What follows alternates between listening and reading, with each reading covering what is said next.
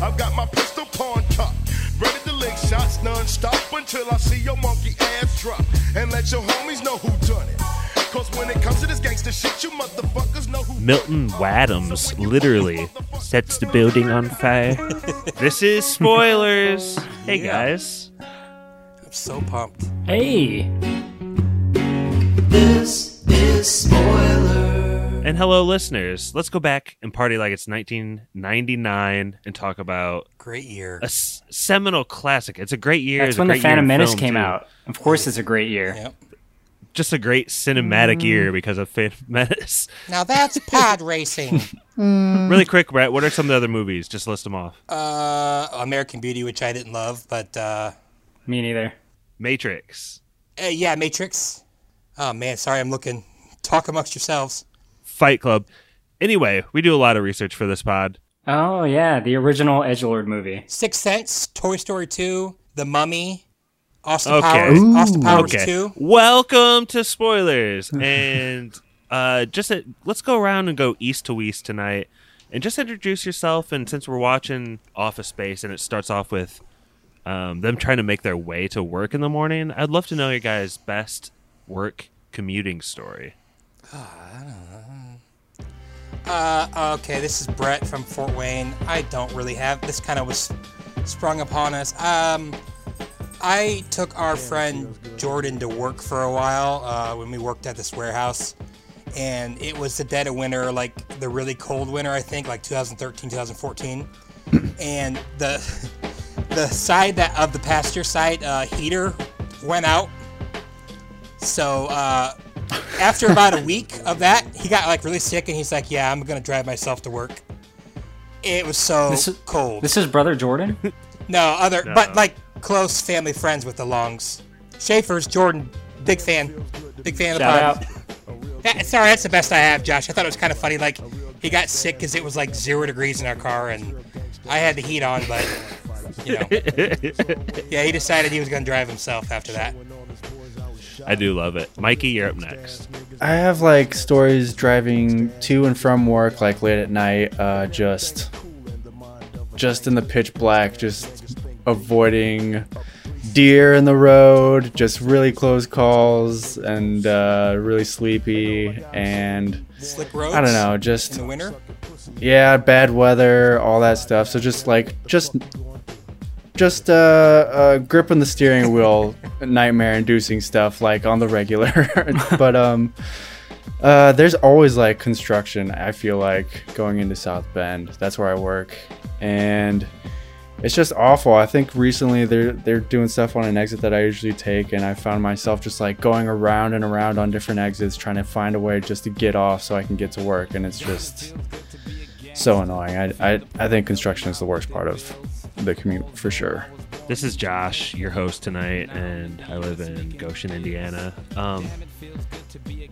Chuck Freebie always says stay off the bypass whenever there's bad weather or you just have any doubts whatsoever. But my worst time on the bypass, the US 20 bypass, which I've almost always had to take to work during my career, is I took my moped on it one time. And that was such an incredibly bad idea. And I was running late for work one time, like 2 weeks later, and I took the bypass again. And that's probably the closest I've ever been to death. So scary. What were you, like, your thing went fast, though. Like, was it a speed thing or just not It's be able called to a check Honda your, Helix, and it can go up to 70 if you're just like cranking it. But man, like like 65, right? it's got skinny wheel. It's got skinny wheels, and like a semi goes Just by redlining you. it. I rode your Honda for about 2 seconds, and then I dumped it in someone's yard. A semi's wheel was as big as my bike, and I was like a leaf in the wind out there. Just a bad look. Watch how I soar. Wait, for the listener, you have to imagine that Josh is similar in size and shape to one of those bears riding a unicycle in a circus. So He's not a small you just guy. have to kind of, you just have to kind of picture that. I'm very tall. I've been losing some weight. Gosh, judgy. Anyway, before we get into Office Space proper, let's get all the way out west. Corey, we are all from Indiana, so I know we've had trouble like getting to work I don't know if you've had to deal with that, but go ahead and give us your best commute story if you got one. Well, this is Corey, also known as Kylo Ren Memes, recording out of Simi Valley, California.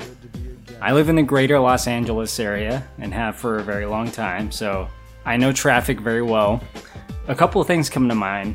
One time, I used to work on every major holiday at my last job, and I was driving home from work late at night, and I narrowly avoided getting a DUI because I did get pulled over, and I either stopped and drank somewhere or I was drinking a bottle of whiskey in the car. It was one of the two. Jeez. But I used to be pretty bad. I'm not like that anymore, by the way. Recently, though, this was only a couple weeks ago, when I was driving home in the evening, I was just, pulling into like a side street, not in the freeway or anything, but I saw this crazy cracked out lady in a dress running across the street, and you can tell she was like on one, total tweaker. And she was lifting up her dress to reveal that she wasn't wearing any underwear. She was probably maybe 60 to 70, but really tweaked out and like just fully fucking gacked and gross. It was not a pretty sight. I had to avert my eyes, and she was kind of like walking toward my car too, so I was like really waiting for an opening so she didn't get too close. It was just like the movie Office Space. Like I locked my doors like Michael Bolton does when he like sneakily, I did it with my arm or whatever. Oh, it sounds like more like a horror movie. Yeah, these are going to be fun, light little like anecdotes here, man. There's no fun out here in LA. It's all nightmare. It's a nightmare place. Well, we enter the movie Office Space, and one of the beautiful things I think about this opening scene is that it is, I think, right outside of Austin, Texas, but I said, like when I was watching it last night, this looks like it could be South Bend. It looks like it could be anywhere USA, just trying to get to work. Seriously. Yeah. It looked very similar to any place around here for sure. And that made this movie all the more depressing, I guess, when watching it. It's just so relatable watching this movie. Did you guys feel that way? A little depressed watching it? No, I probably did about 15 years ago, but like when my life was kind of like going nowhere, like Peter's life. But I'm in a better spot now, so... All right, fuck off, dude. Like, I've worked in an office like Peter for like maybe the last 10 years or so. Like, I've been doing, like, the kind of work I do requires you working in an office, and it's like the most relatable thing in my life. In fact, my last job, we used to constantly make reference to this. And even at my current job, they do like the cake thing every month for like all the people that have a birthday in that month. And I either quote or think of this movie every time. Last time I didn't get a piece, and Exactly. By the way, Corey, I didn't say it wasn't relatable. It's super relatable. It just doesn't depress me. You're like, oh, like all those lame fucks whose lives are going nowhere. Like this is me, dude. I am Peter. I share. My desk is in the same place as two other people's desks. Like, I get it. It drives me freaking crazy. One of the reasons I picked this movie is because I work on a team. My actual job is with a lot of people in their early 20s, and no one talks or really knows about this movie. And so, like, I started to feel a little bit like I was the only one that knew it. So, like, hearing you guys talk about how it's still really prevalent in your jobs makes me happy.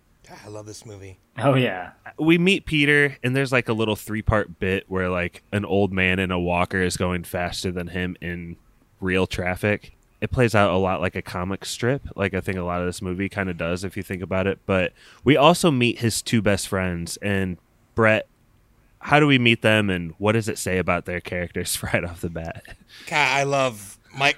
His two best friends are Michael Bolton and Samir Naga, not going to work here anymore. Naheen and Najah. And this woman who we assume has been delivering mail probably for a long time, but she's like, Michael Bolton?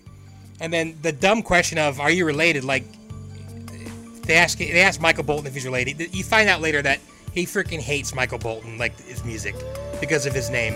And then you find out, and she talks to Samir, and she can't pronounce his last name. And they both have a little, I would say, anger problems, especially when it comes to this printer, which I'm sure we're going to talk about. I think everyone here has had problems with printers in their life. PC load letter? What the fuck does that mean? That's like my favorite line in the whole movie, I think. You skipped over the very first shot Oh. we get of Samir, where he's just in the car pounding a steering wheel. I was thinking in the office. Yeah, no, okay, sorry. Michael Bolton No, that's fine. is driving. He's listening to gangster rap. He's like, I got this killer up inside me. I can't talk to my mother, so I talk to my diary. So he's like cranking it up, and then this like old, non-threatening looking black guy's walking down the street, and he turns the music down, and he's like, what's the word I'm looking for? Locks the door like really subtly. And then when the guy leaves, he cranks it back up, and then Samir is just a rage monster because they're all stuck in traffic. Sorry, I'm done talking, but yeah, that's such a great beginning to a movie. This, like, all three super depressed. Well, I guess Michael's not depressed. He's just feeling it. And Peter is like the type that he just like wants to be like dead. Like he just is like so fucking done. So you got like the really angry guy, and then you got I don't even know how to describe Michael in that scene. Like, what is he like? A paradox? I don't know. But yeah. A white dude that listens to gangster rap, but is also like kind of agoraphobic or something. I don't know. He's a nerd, but I don't know. He's getting his frustrations out listening to that hardcore rap. So he's like, he's really feeling himself while he's rapping, but he's also kind of a big wimp because he's not going to keep the music up while this black guy's walking by him. Even though Michael's like super high strung, I feel like he's maybe the only one of the three that's like doesn't have a care. Like he's not like worried about losing his job, and he's not super ticked off. I mean, he doesn't hate his life. Like Peter hates his life. He's probably the most at ease with his life out of the three. I think Michael's the most at ease with who he is, except for his name. He's one of my favorite performances. David Herman is Michael Bolton, and I guess that was like the only person Mike Judge had in mind when he first wrote and delivered the script as cast, which is kind of interesting. We do get more introduction to the office setting itself, which is pretty brilliantly done in this movie, but I think we can kind of get to that as we move along the plot. But the inciting incident is this whole thing at the hypnotherapist. Corey, can you color this out for us? Yes. So Peter has a girlfriend named Anne, and she has talked him into going to this occupational hypnotherapist to help him, I guess, like with his stress about how much he hates his life and his job. Which is kind of a decent thing, like, get help, but at the same time, she's like bringing her friends to leer at him. Yeah. Yeah, I didn't understand that. Why were they there? Like a group session? I think she's doing it for herself more than for him. Because he's such a pain in the ass, you mean? Yeah, I think that her life would be better if he wasn't such a... I could be wrong, though. I actually never thought about it. I think till so, now. too, but I get a feeling she's cheating on him at this point. Yeah, but... I get that feeling, too, man. Yeah, I know what you mean. So when he's in there with the occupational hypnotherapist, he starts doing like a hypnotism routine to kind of get Peter into a super relaxed and calm state. So I assume he can then deliver him some commands or like, I don't know, put something in his head. But right as Peter enters this super relaxed state, the guy has like a heart attack and just fucking dies right there. So here you have Peter now in the most relaxed state he's ever been, where he doesn't care about his job, he doesn't care about his life, he doesn't give a shit about anything actually. And now he's just like that because the guy never like snapped his fingers to get him out of it. I think the attention to detail during the heart attack scene is like unbelievable. Like you slowly, very slightly start to see him, you know, like he's starting to sweat a little bit and his eyes twitching, and then he does the thing with his hand. Like I just think it's like left really, hand. really awesome.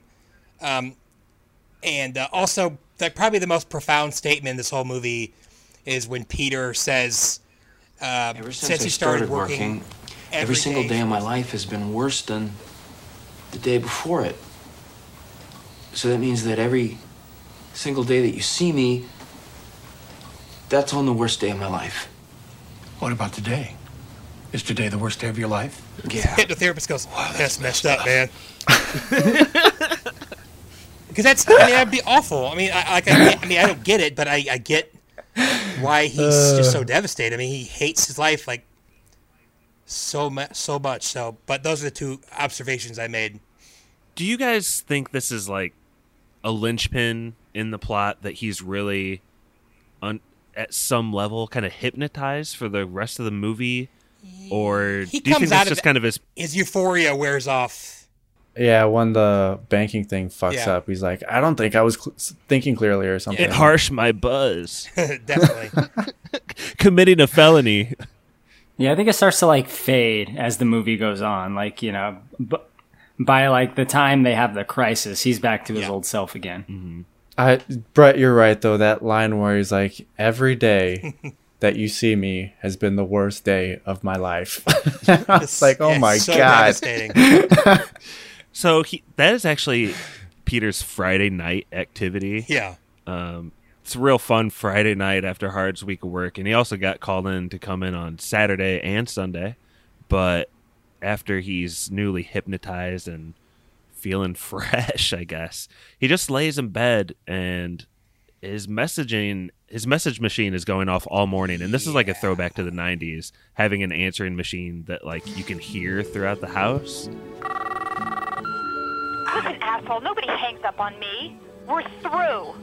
Oh, and one more thing. I've been cheating on you! So what you just heard makes it sound pretty bad for Peter, but he's actually in a pretty good mood, right, Mikey? Yeah, he kind of just wakes up and listens to a few messages that he has. One from Anne, who's asking why he's not at work. Do they work together, or we just assume like Lumbergh called her or something? I think she just keeps tabs on him. Oh my god. But She'd be like that. Maybe that's who Lumbergh is sleeping with. Is Anne. That's Lumbergh fucked her. Yeah, that's who she's cheating on him with. And then he just goes back to sleep. He just I don't think he does anything that day. And then he comes in the next day, right? He comes Right, because in. he talks about his dream of doing nothing. I did when he's- absolutely nothing, and it was everything I dreamed it could be. Yeah, exactly. Him and his two friends at work, they have this discussion before he's hypnotized about what would you do if you had $1 million, which I mean, in context of the times, I think they're trying to say if you had enough money where you didn't have to work anymore for the rest of your life. Mm-hmm. I don't know if that's quite enough. I'm not sure. Definitely not in California, it's not. No. It'll get you a good 6 months out here. Yeah. But he says that there's nothing that he would do. He would just literally do nothing. And I like when he tells Lawrence about that. He goes, you don't have to have $1 million to do nothing. Look at my cousin. He's broke. Don't do shit. I love Diedrich Bader in this movie. He is so fucking funny. What's so funny is in this movie, his voice is so deep. And in real life, it's like the opposite of that. Like, it's like soft and... but I don't know. I love his voice in this movie. He's so funny. It is weird Josh. that the American dream is kind of to get rich enough where you can do nothing whenever you want, but the antithesis of like never working and just doing nothing is like kind of the American dream too. 2 chicks at the same time. Yes, Corey. You remember Jonathan from the Big Dumb movie Flintstones, right? Yeah. That's Jonathan. The Diedrich Bader, the Lawrence. That That's is what he's him, man. like. That's what he looks like. Not what he looks like. It's just like he reminded me so much of him, just like a blue collar dude that like I gotta wake my ass up 6 a.m. every day. Doing drywall to the McDonald's. One of the things I really liked about Diedrich Bader as Lawrence is he was also in Drew Carey's show. What was that called, Brett? The Drew Carey Show. But he looks so much different in that, didn't he? Oh, definitely. He's hilarious. like hilarious, cut, almost like Paul Rudd looking. But I just Yeah. rudely interrupted Mikey. What were you gonna say? No, I was going to ask who was your favorite character in here, because mine is definitely Lawrence. He has one of the funniest lines, too, when they're talking through the wall. And he's like, I don't want you fucking up my life, too, man. I'm going to stay home. Or he just mumbles it. Also, when they're like doing the plan, Mikey, and they like Oh my just God. between That us. makes me laugh. And Lawrence That is makes me like, laugh I won't tell every anybody time. either. Don't worry, he's cool. I feel like it's going to be a common theme. I don't know if it's different for Mikey, but I feel like Josh kind of said it earlier, and maybe Corey too. This was like one of the movies when I was in high school. Like, we quoted everything. Like we quoted like Bill Lumbergh like ad nauseum and like everything like that. So this was like one of the movies where you just couldn't go down like the hall without hearing someone go like, oh, or like, you know, yeah. I mean, it's just it's just one of those movies. Dude, I played that Lumbergh shit out at my last job. It was so stupid, but yeah. Yeah, I think Lumbergh is probably the most quotable person I hear on this. Just the, yeah, we're going to need you to come in on Saturday. Peter Manchurl, Channel 9. Stay Breast tuned. exam. Stay tuned for the end of the pod for maybe more about Lumbergh quotes in our trivia section. Meanwhile, Peter gets his messages, skips Saturday work, skips Sunday work. He comes in like late Monday, and there's this really cool scene. I forget whose character. It's the Jump to Conclusions guy. He like Tom. meets them all out in the parking lot. Slidell. He's super worried, and he's like, "We're all gonna get fired." And they're like walking through parking lots and like these little drainage ditches. And I thought that was kind of cool usage of just like modern places that you don't really look at. I don't know. What do you guys think about? Were you guys like looking at like the area that they're in where this building is at? It's like super weird, I guess, but it's also trying to be modern. Like they're in like an industrial park complex or whatever, and it's they're just like, I don't know, like what's his face? Peter takes down his own cubicle wall so he can see what the driveway coming into this industrial park, and he's like super satisfied. It's like he's not looking at anything interesting, but it's just everything that you could imagine being bland about this job is like bland. There's nothing to look at in the surrounding area. They even have to take, like Josh said, that weird pathway just to get into the building. Like they're walking through grass. It's super weird. But Friday is Hawaiian shirt day. Yeah. So Yeah. you can wear a Hawaiian shirt and jeans. It's jeans. If you want. But yeah, I feel like we've missed a little bit that is about to come up. Like the reason he comes back into work the first time after his epiphany or whatever is because he got what's her face's number at Tchotchkes, and he's like, I got a number I don't want to lose. So I'm just, our timeline feel like is a little off, but You're right, actually. Yeah. Yeah, I mean, I'm definitely gonna skip around here, and we'll play That's back cool. and move But ahead why and would move he forward. keep her number in his work Rolodex? Like, wouldn't you just take that home? I don't know. Why would you leave anything personal at work, I guess? I don't know. yeah. But this Fuck, is I do also that. before this is also before, like, I guess a cell phone would have been like cutting this whole part out. So it's just interesting. So I was like confused why I was going back to work. So if the hypnotism is inciting incident 1A, then 1B is the Bobs coming into the office. God, they're and the best. we got Mr. Cox from Scrubs as one of them, but they, I guess, just lay out what they do, Brett, because no one's happy about them. No, they're it's like a third-party company that people that they come in and, you know, they assess people's jobs and try to make cuts and try to save money. And it's what is it, Bob Slidell and Bob Porter. Bob Slidell and Bob Porter, yeah. So they're coming in, they're kind of getting the lay of the land, and they're going to be making cuts, and they're interviewing everybody, and they're kind of intimidating. They're like giving Spikowski or whatever like the third degree, and he's having the worst interview in the history of the world. He's like, so you actually take the specs? He's like, well, no, my secretary does, or the facts. And then like they interview Michael Bolton, and No, they straight up ask Tom, they say, what would you say you do here? But it's the next part, his performance losing his mind. I'm and a not people being person. Not being a good people person while saying he is a good people what the person. hell is wrong with you people? Yeah, and then they meet with Michael Bolton, and just happens to, those are like the two biggest Michael Bolton fans in the world. Of course. I celebrate the entire guy's catalog. And he's like, what would you say your favorite song is? He's like, oh, well, I guess I just like them all. I'm the exact same way. Yeah, they like love Michael Bolton. Then at the end, he's like, you could just call me Mike, and they weren't very happy about that. So I saw a thing with Ron Livingston where he said the Michael Bolton jokes are like the one kind of regret he has from the movie, even though it wasn't like his joke, but he thinks it's funny, but he's like, with how popular this movie became, it's just kind of mean towards Michael Bolton. Like, he didn't do anything. It's not even that mean.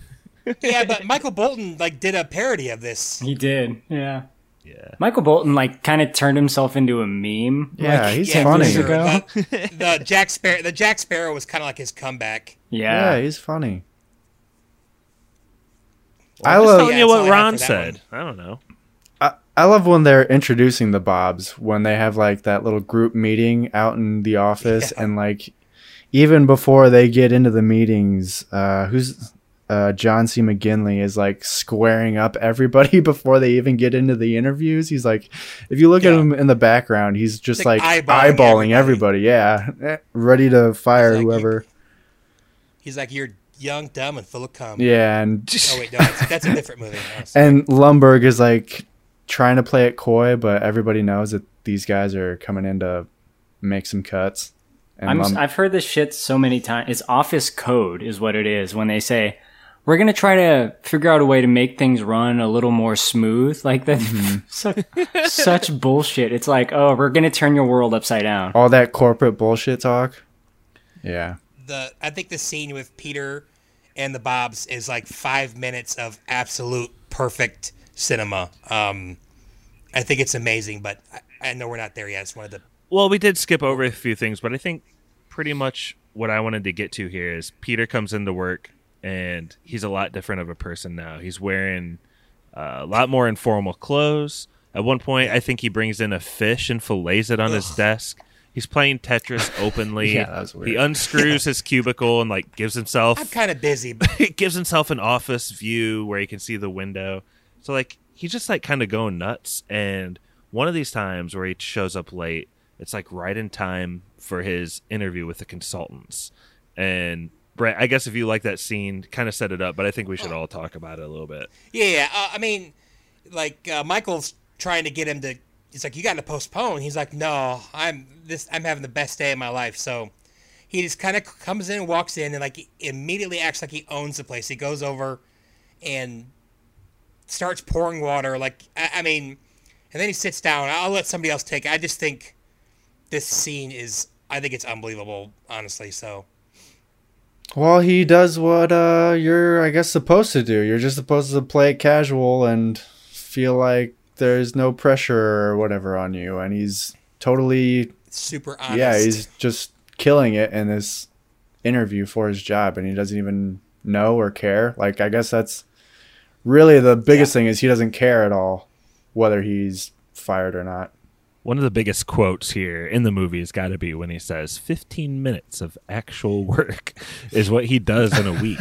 And he just bald-faced tells him this. And he said, I always come in 15 minutes late. Corey, can you... I stare at my desk. Sorry, go ahead. Corey, can you kind of explain how he ingratiates himself to the Bobs? They kind of cut forward a little bit, but why do they end up liking him so much? Like, what do they see in him? I'd say in a given week, I probably only do about 15 minutes of real, actual work. I have no idea. Like, I don't really understand that, but... I think I know. Straight shooter. Well, they do say, yeah, he's a straight shooter. He's got upper management written all over him. Why? Because he doesn't give a fuck about his job and he's super honest? I don't know. But Mike, what was your opinion? I think in their weird way is he's the most efficient guy in the office. He comes in late. He does all of his work in 15 minutes. And then he's like, yeah, I just try to like avoid being fired. And he's still crushing at his job. I think that's the big thing as well. Like what you said for sure, but also he's got it figured out. He's like, if there's no incentive for me to work harder, I'm only going to work just as hard as so I don't get fired. And in their mind, they're thinking, this guy's awesome. Like Mikey said, he's super efficient. If we motivate him, then he could be like a super worker. I think that's what they think. Again, it's also in the script, as my dad would say. But I think that has a lot to do with it, what Mikey said. That makes sense. But also, he's just acting way cooler than he normally does, and I think that's kind of rubbing off on them. The culmination of this meeting, much to the dismay of Bill Lumberg, is that the consultants want to fire several people, yes, but they want to put 3 or 4 people right underneath Peter, give him a little bit of a bump in his pay. So, kind of in one fell swoop, Peter finds out that he's getting a raise, even though he doesn't care about his job, and his friends Samir and Mike Bolton are going to be fired. But before we get to him telling them about it and their plans, we have been like kind of avoiding Jennifer Aniston, and I think we should just kind of go through her timeline a little bit. Mikey, what do we kind of see from her as the beginning, and what's kind of her character arc here in this movie? Yeah, we first see her when the boys got a breakout on like Monday morning, right after like they clock in. They're just so fed up with the day, they got to go to Tchotchkes and get some coffee. And this is the girl Peter has kind of a crush on, but he's not making any moves because he's still with Anne, who's cheating on him. Brett.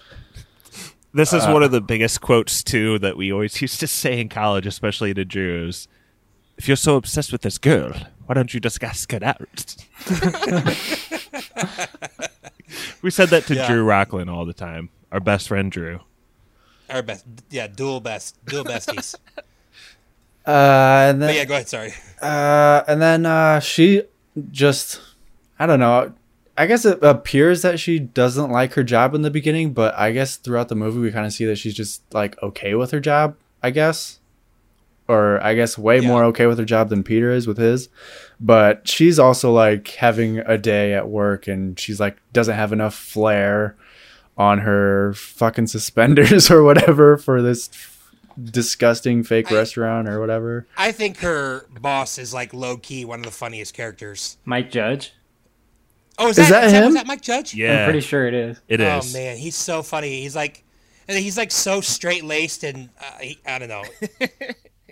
He's so serious. He loves his job so much. I think Mike Judge is seriously one of the funniest writers because King of the Hill, I think, is just an absolute classic of animation, and it's so smart and funny. I love King of the Hill so much, but dude, I'm a big time Beavis and Butthead fan. I love that shit. I've definitely seen all of those, Corey. Yeah. I really like Idiocracy too, and I haven't seen Silicon Valley.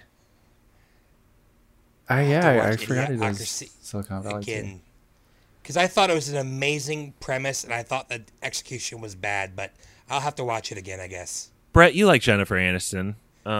Yeah, she's pretty cool. Finish out her character arc. So, like, yeah, she's. I guess when I read stuff about this movie, Mike Judge kind of told her that she's a stoner type girl. They never show that or say that explicitly, but. Does that make sense to you? And kind of like what happens to her eventually? I love Kung Fu. Channel 39. Totally. You should come over and watch Kung Fu tonight. Okay. Great. Okay. I don't know if I ever thought about that. She's definitely like kind of somewhat laid back, and I think her and Peter kind of bring out the best of each other, and they have a real nice relationship. But then this guy who I think everyone knows someone like this named Drew. Who's like a humongous douchebag, and he says that not like Drew Rockland. No, not like that. But this guy, he said that she had sex with Lumberg, and that just completely screws up Peter's world. Now you find out later that it's talking about a different Lumberg. What does he say exactly, Brett? Nah, I don't remember. You son of a bitch! Shout out to Brett not cussing ever on the pod. But yeah, so that their relationship gets, and that it just happens to be right after he tells her about their plan to steal, which we haven't gotten to yet. And so it's just all a perfect storm of crap, and their relationship ends because he just cannot get over her. He thinks that she had sex with Bill Lumberg, who he thinks is like Satan. One of the things that they changed from Mike Judge's original script was that she actually did have sex with Bill Lumberg. Oh, really? Isn't that odd? Their children would have I don't hooves.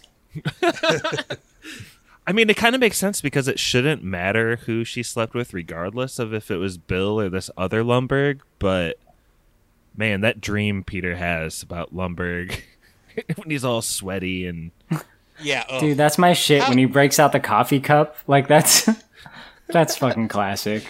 How were the two Lumberghs in one company not related? I think the other guy worked at like Penatech. Worked at Innitrode. Pennatrode. That's a funny joke. Yeah, this is the Silicon Valley of Austin, Texas. Here, this little industrial park they're in. I don't mean to be too companies. I don't mean to be too tidbitty, but I guess Gary Cole, who played Bill Lumbergh, he actually played really straight-laced on set and kind of stayed in character. And the first time they were able to get him to crack and laugh was during that sex scene when Mike Judge at the last minute was like, give him a coffee mug. And he just couldn't help himself. But yeah, I mean, let's just spoil Jennifer Aniston's plot. She ends up with Peter Man, right? Yeah. Yep. They kind I think so, They yeah. kind of get over all their stuff. And I really like Jennifer Aniston in this movie. I like the scene where she's like calling him out on his stealing in like the most gentle way possible, but also like obviously you're stealing. How's that stealing? That's really good stuff. Yeah, it's pretty funny. So let's rewind a little bit. Peter has to tell his good friend Mike that he's fired from Initech. Mikey, how does Michael Bolton take this info? He's pissed. And he's also questioning why Peter is getting like a raise and people working under him. But I don't know. I mean, this is just corporate stuff. Is like, it sounds like Michael and Samir were like actually good at their jobs and made like decent money. And the Bobs kind of like explained that they were just going to hire some like recent college grads to like save some money that way. But it just sucks. And Peter, I think, was really feeling guilty, I guess. So that's why he ended up telling Michael Bolton at the bar. But yeah, he doesn't handle it very well. And Peter, I think the whole time is just kind of like edging Michael towards this plan to like skim money from the company, just as a kind of like a going away present for Michael and Samira, I guess. I don't know, just to take the edge off of getting fired for them, I guess. As zenned out as he is, I feel like he's really using their emotions against him here, like kind of knowingly. It's his objective. Yeah, he kind of uses them, yeah. So, Corey, what is the Superman 3 plot that he needs to convince him to do? Something to do with like Richard Pryor, like breaking Gene Hackman out of prison. That movie sucks, dude. It's bad. But it's all so parts of it.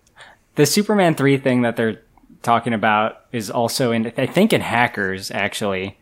I have to check with Steve on that, but the plan is they're going to do a virus in the computer system of Initech, right? So Michael has this virus programmed, and the virus is going to take fractions of a penny off like small transactions where interest percentages are rounded and are otherwise like not accounted for, so that like those small fractions of a penny are going to go into a special account they have, I think. And to implement this, they need all three of them. Like Peter has to deliver it.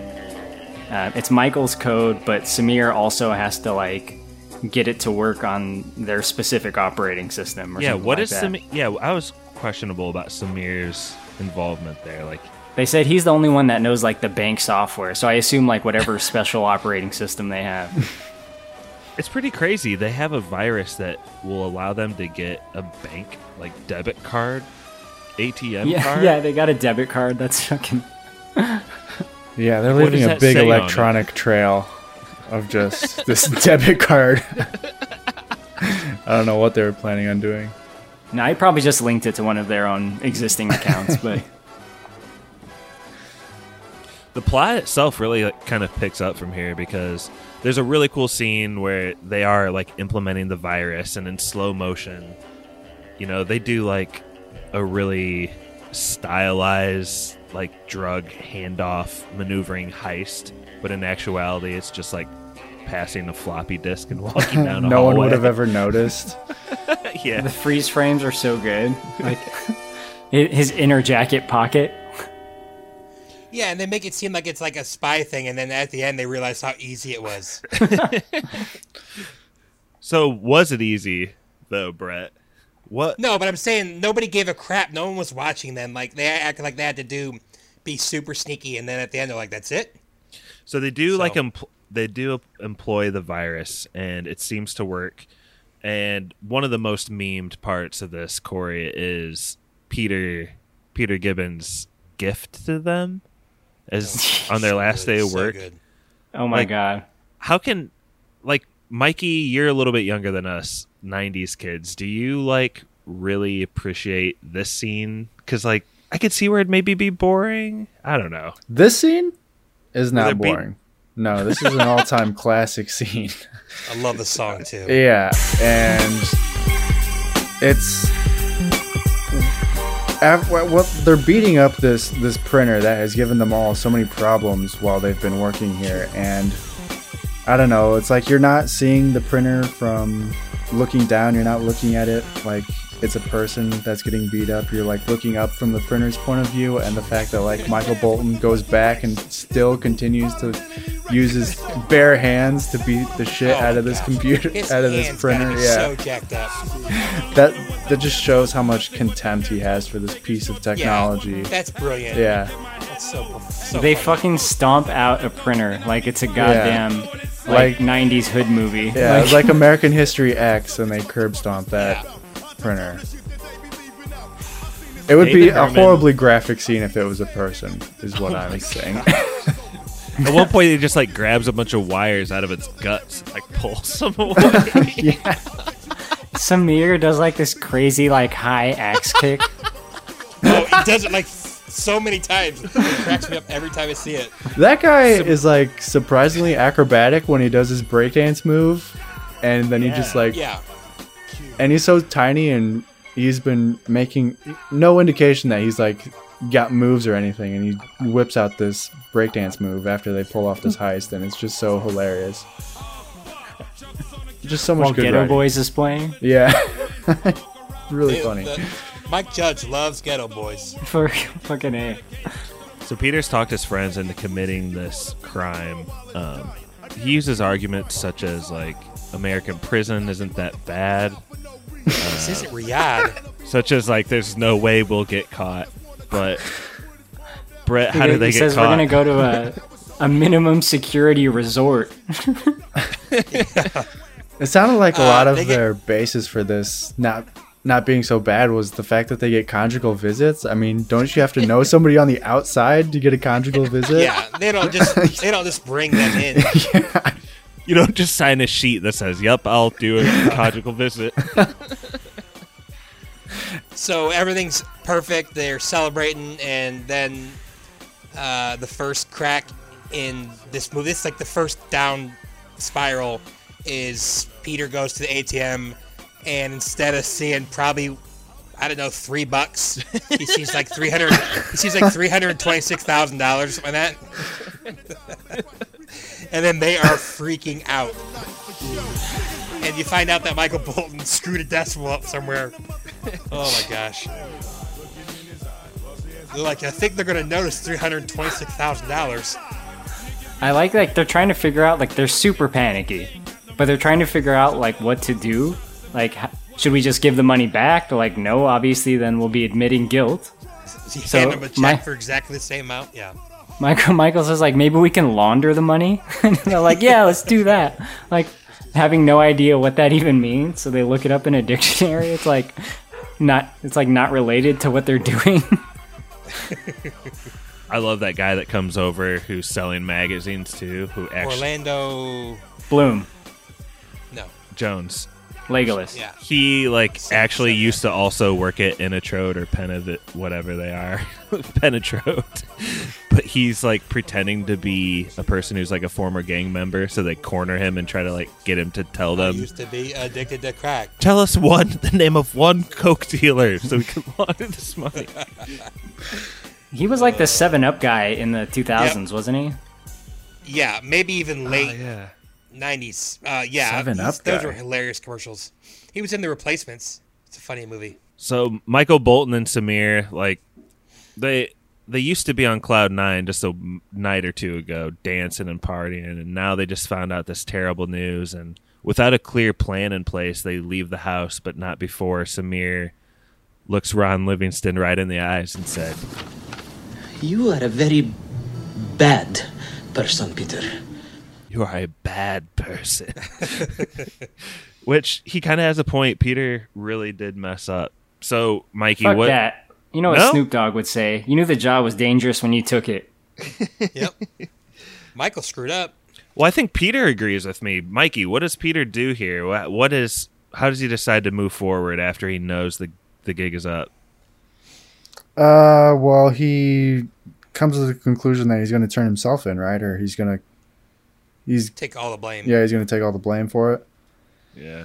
And the money. yeah, he kind of has a moment with Jennifer Aniston in the parking lot where he like admits that he was wrong about it and that he's really just like depressed about his job. That's like his real big problem. But if she gave him another chance or something, then he'd be pretty okay with his life, is what he was kind of coming to the conclusion to.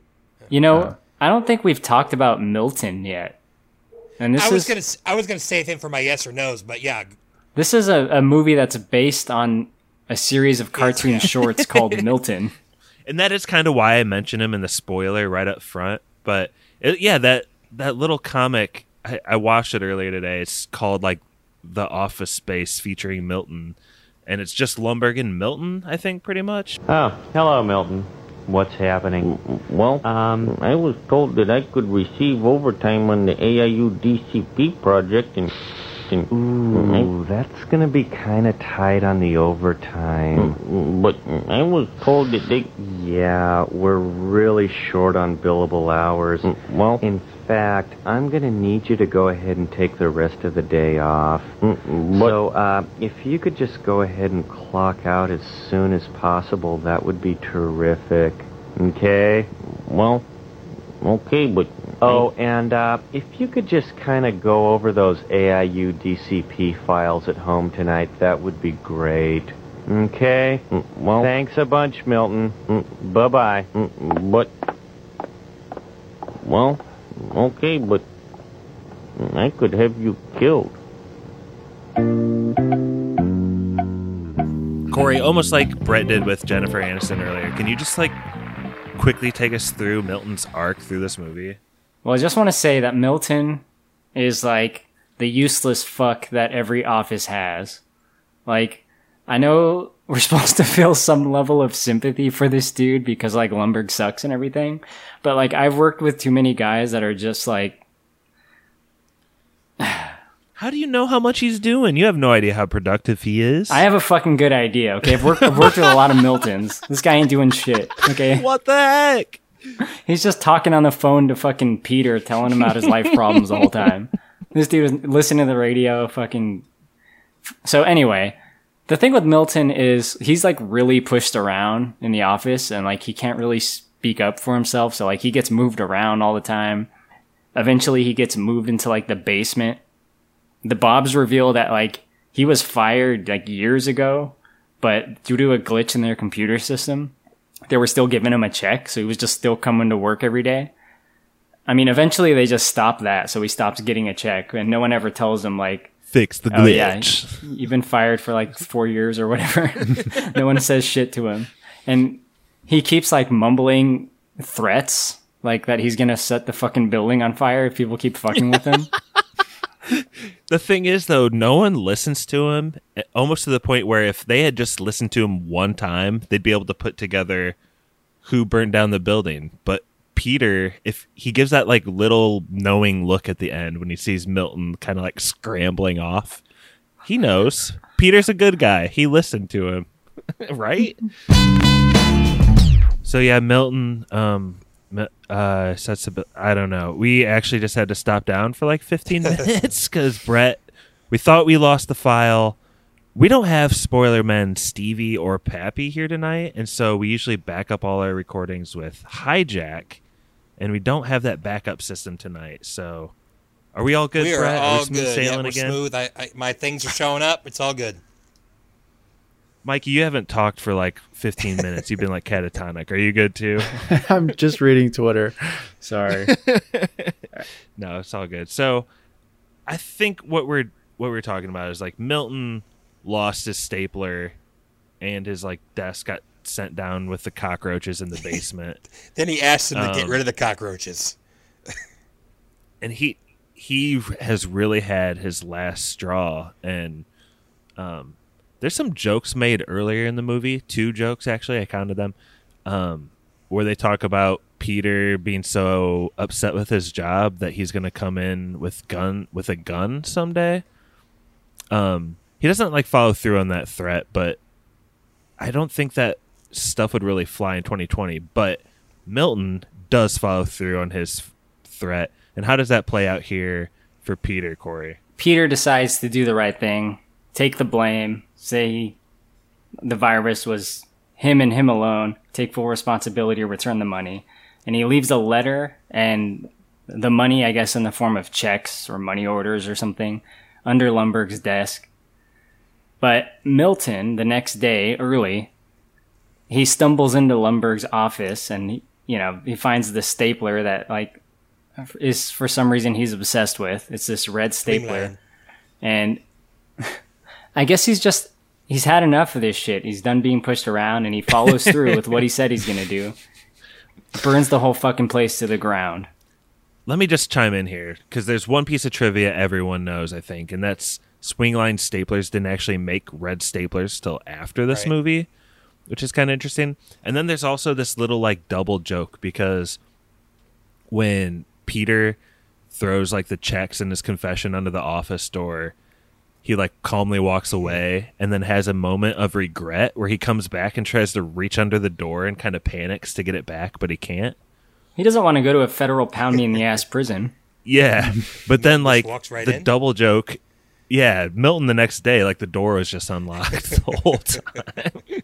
I thought that was kind of funny. I noticed that this time, I think for the first time. So I think that's about it. What's the very close out here, Mikey? We almost get like a little bit of a montage where everyone's at after the fire.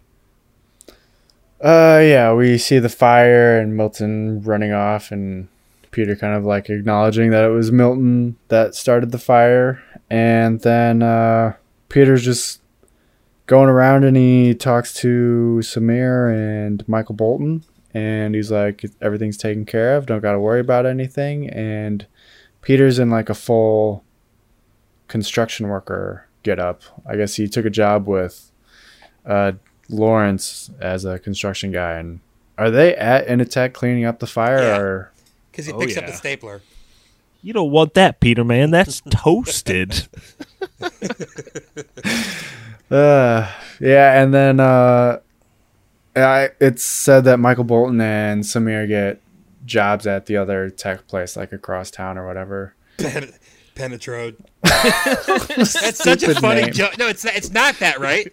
But it's just such a funny joke. No. There's Initech, Inatrode, and someone says Penetrode at one point. Peter, he's like, you guys are at Penetrode, right? And he goes, Inatrode. Just like a throwaway, funny, like, he type joke and just thrown in there. I think it's hilarious. I like, though, that Peter is actually, like, legitimately at peace. Like, not from being hypnotized or anything. He's like, I think he's found something that he's more comfortable with, and that's cool with him. Like, he says something about, like, this isn't so bad, being outside, getting fresh air, like, he just did something else, and it worked a little bit better for him. Not to disparage, like, construction workers or anything, but it's like he always wanted to do, like, nothing or a mindless job, and, like, he's just digging holes or whatever, and he was, like, totally content with that, but not to say that not to say that construction workers aren't doing anything. They're obviously working very hard, but yeah, he just wanted something not at Initech anymore. In Ron Livingston's interview that I mentioned earlier, he also says that he thinks the success of this movie is that, like, a lot of the office stuff, it's iconic and very relatable, but ultimately Peter is able to take a like lesser societal rewarded job, probably for lesser money, for the sake of happiness, and is able to kind of like escape the whole like corporate system or something. Yeah, for sure. I think the idea of like the corporate structure or whatever was like something he really did not vibe with at all. But I for the longest time I was like, oh, I think this guy just hates capitalism and like the way Americans think about making money in this country or something. But then in the end, he's like perfectly fine with the job that he has as a construction guy. So it's like he just really just hated the office culture. Also, and it, this has come to me on the most recent watching. It also might be that in addition to, like, he didn't have to suffer these major consequences, so he has like a newfound appreciation of life. That's true, yeah. So the combination of those two things, I think, leads him where he is, as a content man, as to where he started a completely miserable man. He should start getting hypnotized like every 2 weeks to keep that buzz like surfing. Plus, he's got Jennifer Aniston, too. So. Yeah, he's got Jennifer Aniston. I'd be working at McDonald's, man. If that was a situation, I'd be content working at McDonald's. So the movie ends with Milton on the beach, I guess, like in Mexico or something, just drinking margaritas, chilling. He's fine.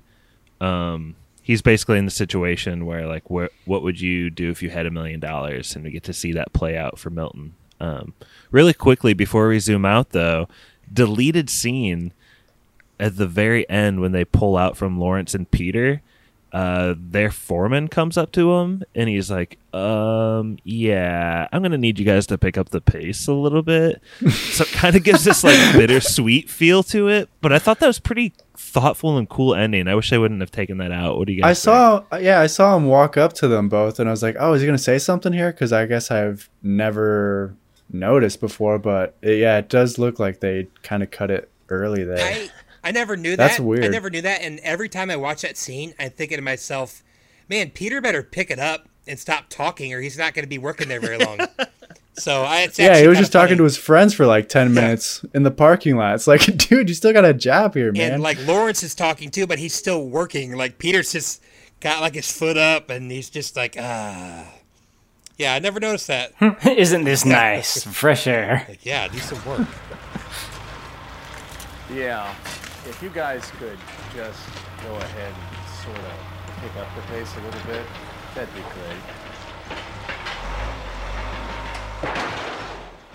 great. Brett, like you were apt to point out several times during the pod, we kind of skipped around a little bit. So I want to give you guys all an opportunity to bring up something that we may have missed or that you really like and you'd like to deep dive a little more into. I don't think I want to deep dive in the movie. I think this movie's got a lot of like amazing character actors in it that all come together. And I guess Gary Cole was a character actor back then, but he kind of became kind of a bigger star. And I think Stephen Root is one of the most underrated actors. I think he's awesome in everything he's in. Yeah, I've never disliked him in anything. And this isn't like my favorite Stephen Root role, but I think he's awesome. Diedrich Bader, like we said. I want to see Samir and Michael Bolton. I've only seen Michael. What's his name? Herman? David Herman. I've only ever seen him in Angel, a few episodes of Angel, and I saw Samir in one episode of West Wing. That's the only time I've ever seen them. So I'd like to see them in more. And just think it doesn't get. I think what makes this movie is all the character actors coming together and being like Ron Livingston's probably more of a leading man, but just really great cast, and it's got such watchability, especially if you give it a couple years like I did. David Herman as Michael Bolton, David Herman, who like whatever you want to call him, he went to high school with Jennifer Aniston. Actually, it's kind of interesting. He's like a pretty prolific like VO guy, so. I guess he doesn't do too many movies, but he's in a lot of cartoons and stuff because I was trying to see what else he was in, but it's not a lot of movies. His looks of contempt and disgust in this movie crack me up to no end. There's a point where he like breaks the fourth wall and looks directly at the camera. I think when she says Case of the Mondays. Oh, yeah. He gives like this saddest sap look. Check out his IMDb official picture when you get a chance. I've never seen anything like it. Mikey liked it. Yeah, I noticed that. He's like cross-eyed. Yeah, cross-eyed. If you guys want to Super check it young. out. Mikey, Corey, you guys got anything? Yeah, I got two things actually. So one of them is from the IMDb trivia. It says that the term ass clown was entered into Webster's dictionary a couple years ago, and Mike Judge was credited for first using it in Office Space when Michael Bolton says, that no talent ass clown. But Can I add to that? Well, I want to add to that real quick. It might be Okay. the same point actually. Okay. So the guy that plays Samir is in this really short scene in the movie Bad Santa. And I put this together just after reading this fact. But he confronts Billy Bob Thornton in the parking lot and they almost have a fight. And right before walking away, he looks at him and it's just a close up and he goes, "Ass clown," and then he walks away. So I don't know if it's some kind of subtle reference to this or not. But go ahead, Josh. No, what I read is that in the original script, it said something like Michael Bolton is a no singing, talentless clown. And they thought that line made it sound like no singing meant he didn't, he Milli Vanilli'd it or something. So they wanted to change it. And what I read is that David Herman actually himself came up with saying no talent ass clown. I see. So, I don't know. The ass clown stories are of much confusion here. But high importance. I do have one more thing, real quick. I'm sorry. Please. They talk about a show that I fucking loved, and that was the reboot or continuation of the Kung Fu series in the 90s. Did you guys watch that shit? I was familiar with it, but I never watched it. Oh man, that show was the shit, dude. I fucking loved that show as a kid. I thought it was so cool to see the little bits of scenes that they have in the movie and them reference it, because I was all about it. Specifically that iteration of it, which was Kung Fu The Legend Continues or something. Anyway, that's all I got.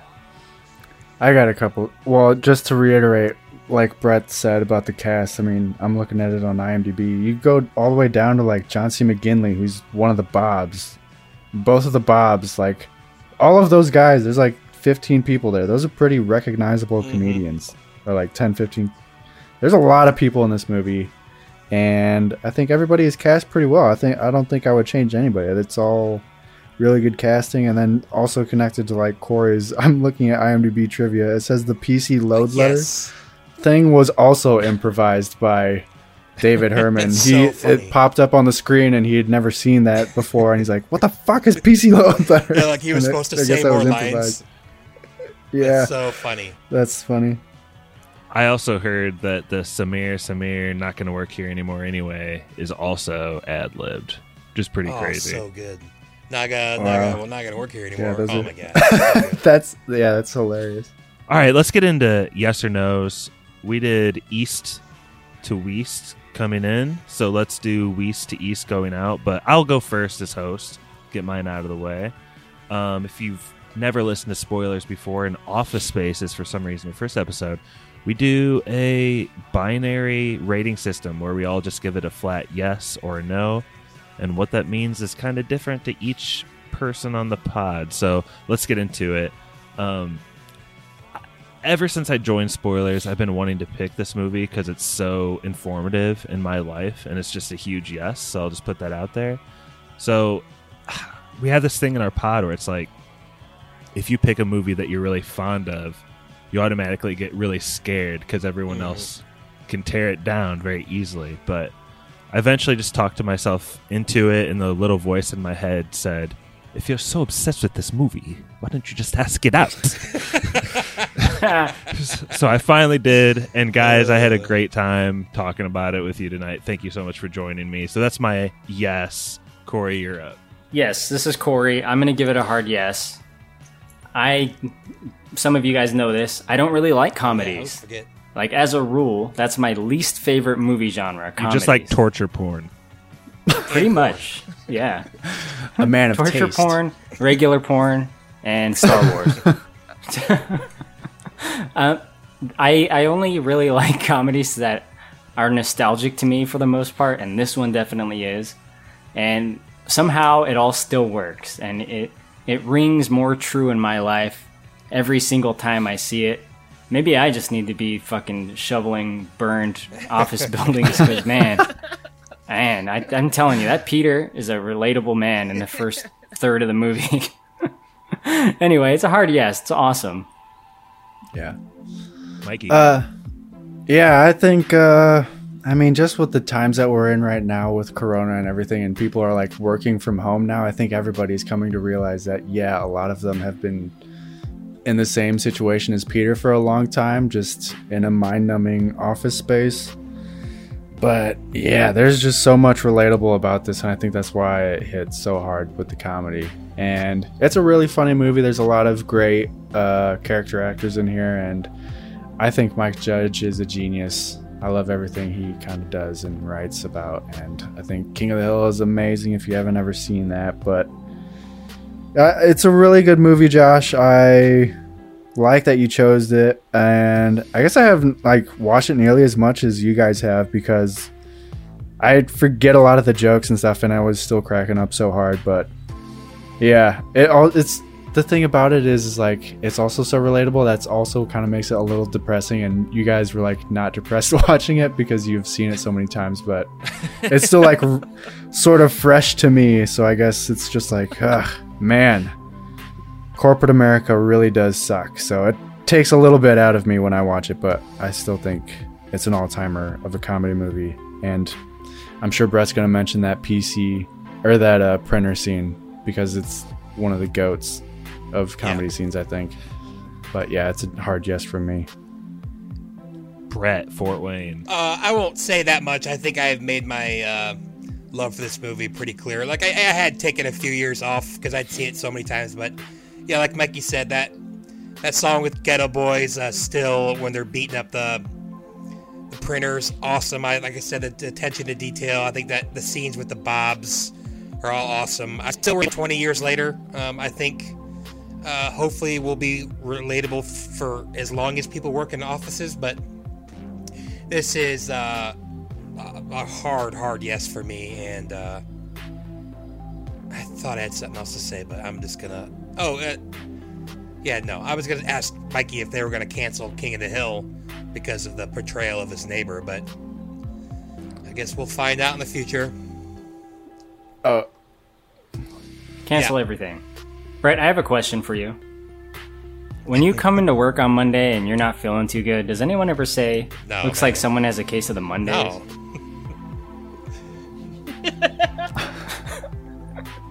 No. Get your ass kicked if you say something like that. Thank you. You would think we had that written out pre-pod, but no. That was also ad-lib. Hard yes. It's Marlon Brandos. Thanks, Brett. Without further ado, you guys ready to get right into trivia? Yes. No Pappy and no Stevie here to take it from us. Okay, I'm going to describe the game. It's a new game. It's called Movie Script Golf, and there's going to be 3 holes. And the only clue I'm going to give you is right now, so pay attention. These numbers will go up as we go. So just a really small hint as we move into it. But what we do here is I will mention something from the script, and you will have to tell me how many times you think that occurred. And however many away you are from the actual number is how many strokes, I guess, you get. So the lower you are, the better, number-wise. Brett, since you have advantage, I was thinking I would let you go, I want to do snake here, so you'll go first, second, and last, but you can pick when and where you do that. So you can pick the order. I'll probably stick with first, second, and last. You know what? I'm gonna let you listen to the first question, and you can decide if you want to go first, second, and last. So you want to be closest to the number. Okay. That's where you get. Okay, got it. Yep. Okay, so movie script golf. How many times is the word fire said? I'll go second on this one. Okay, so I think that means Corey should go first here. How many times is the word fire said in Office Space? Okay, so the word fire, not fired. Fired could be in there. I don't know how many clues you want to give out, being as though you're going first. But I'm going to say 27. Brett. I'll go 23. Okay. And Mikey. I'll say 18. The actual number of times they say the word fire, and I thought I'd get you on this because they say like Milton only says he's going to set the building on fire 3 times, but they do talk about people being fired quite often. So it actually is 11 times. You all overshot. Oh, wow. Corey, you overshot by 16. Brett, you overshot by 12. Mikey, you overshot by 7. So you're in the lead now, Mikey. Ooh. Next question. And Brett, you get to choose the order again here. How many times is the word Lumberg? I guess it would be a name, not a word. The name Lumberg is muttered how many times in Office Space?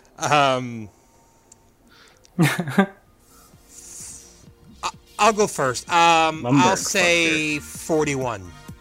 Okay. Dang it. That means Mikey's up. That was close to what I was going to guess. I'll say 50. You could say the same number, right? Sure. It's golf. I'll say that's true, yeah. 30? So this is unprecedented. The actual amount of times is actually 30. You hit a hole in none there. I've never seen the I stayed likes close, of it. though. So you have 16 total strokes. Brett, you have 23 total, so it's anybody's game. Mikey, you have 27, so you're still right in there too. The last one. Wait, how many do I have? 16. Okay.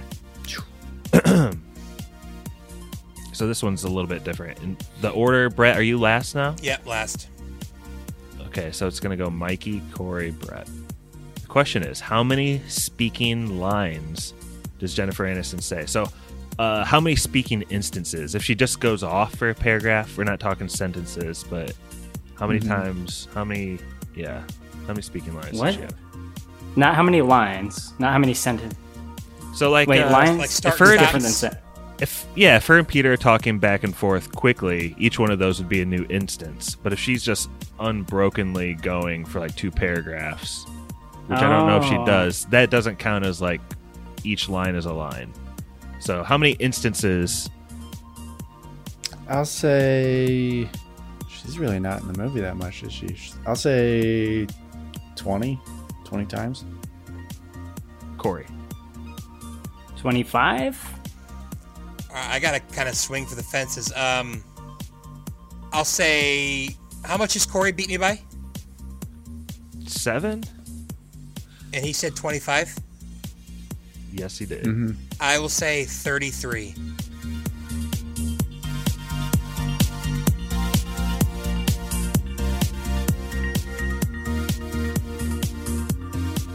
All your guys' guesses were quite terrible. It's way higher. Really? Jennifer Aniston has 78 speaking instances in Office Space. Brett, your gamesmanship won it for you there, Yep. I think. You Had to have. finished in the lead. Wow. Yeah, So the next movie is Brett's. He won golf with really a terrible score of 68 he had strokes in 3 holes. he had a quadruple bogey to win it at the end. He only I had a thought you only driver. talked like 10 times or what? No, actually, I I thought mean, it was I- anymore. I started like getting super like salivating when they guessed so low. I was like, please guess low. I was trying to think of like total screen time, and it's like, well, I guess she was only in like 5 minutes of the movie. There's The problem with trivia is your guys' guesses always fuck me up. I think something and then I change it based on what someone else says. I gotta think there's a lot of back and forth when they're in the car because it's a lot of quick.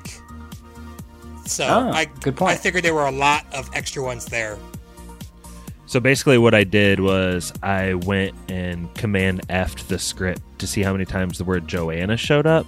And then I counted how many times that wasn't like in the heading of her speaking. Nice. So, yeah, that was trivia. That was a new one.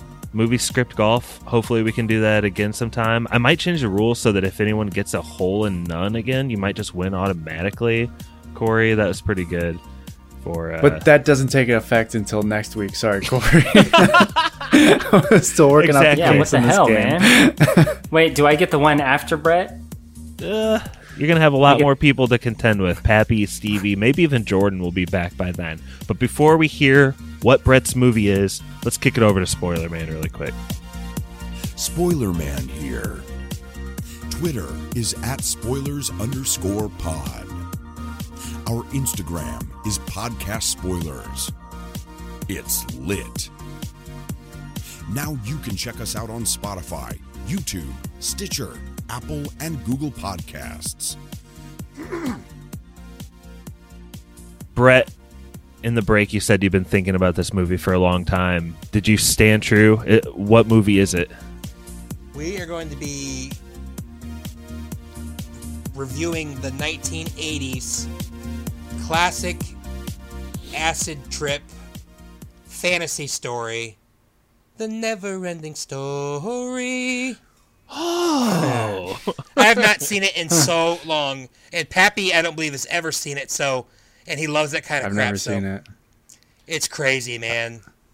What is that? David Bowie, the Labyrinth. Labyrinth with all, yeah. It's exactly. It's right in. If Pappy likes that, he'll like this, right? Is there more or less cod pieces than Labyrinth? Less. Just This need movie's to know. This movie is like so dreary. There's like very few happy moments in this movie. It's classic though. You've seen it, Corey, right? Yeah, I mean the movie is about being overtaken by despair. Yeah. And there's some pretty good Office scenes. Space. It's just It's Office exactly Space. opposite of Office. Yeah. But man, it's like got one of the saddest scenes ever in it. I can't wait to talk It's about fucking awesome. it. All right. Well, guys, thanks for joining us, everyone, all you listeners. It's kind of a weird night because, Mikey, I think you're the only original member of Spoilers, but we'll get Stevie and Pappy back in here the next few episodes. So, with that said, take it away, Spoiler Man.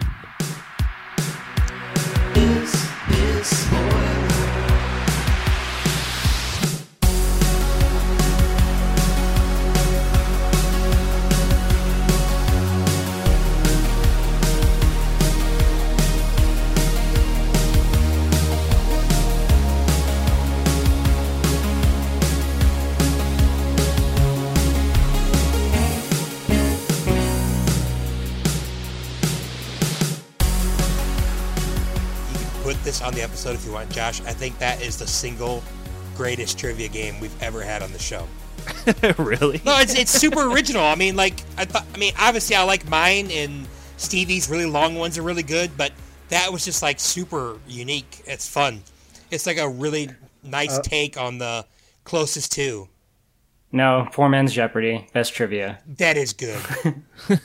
I've gotten screwed. I on do that, like though, the instant win, hole in none idea. It would make it more That would be dramatic. fun. And maybe Yeah. going from lesser numbers to higher, you start with higher numbers and move to lesser. So I've had my movie picked for a while, but I'm going to pull something up. Let us know. I think Mikey has to get going pretty soon. I don't have to do anything. I don't have to work tomorrow. Well, I have to work. Same. I have to work at Pizza Hut, but you know. Mikey and Brett were both Breton before the pod. As long as we start on time, it's cool. You said that, Mikey. I didn't say that at all.